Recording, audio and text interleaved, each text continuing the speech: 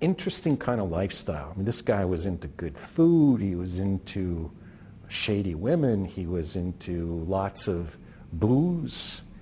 And those were just his hobbies. His name was William Marion Reedy, and at the turn of the century, he published the most influential magazine in America from his hometown of St. Louis. It was called Reedy's Mirror. It was the go-to magazine. I mean, if you wanted to be somebody in the literary world, you needed to get William Marion Reedy to publish you in Reedy's Mirror. A good deal of what appeared in the Mirror was written by Reedy himself, mostly wry commentary on the politics of the day. The peak was probably 35,000, 40,000 people per week.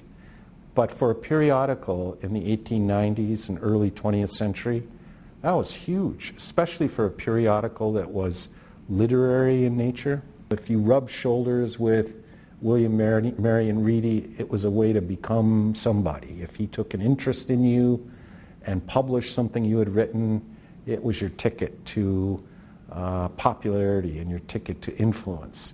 Despite its popularity, the magazine frequently claimed to be on the verge of bankruptcy, especially in the year 1920, when the magazine lost The Man in the Mirror. It wasn't very long. It was within about 6 months after his death that Reedy's Mirror ceased publication. But it wasn't because it was on the edge of financial disaster when he died. It was largely because he died. William Marion Reedy was certainly one of a kind, but there were 3 Mrs. Reedys, 2 of whom had something in common. They both ran bordellos.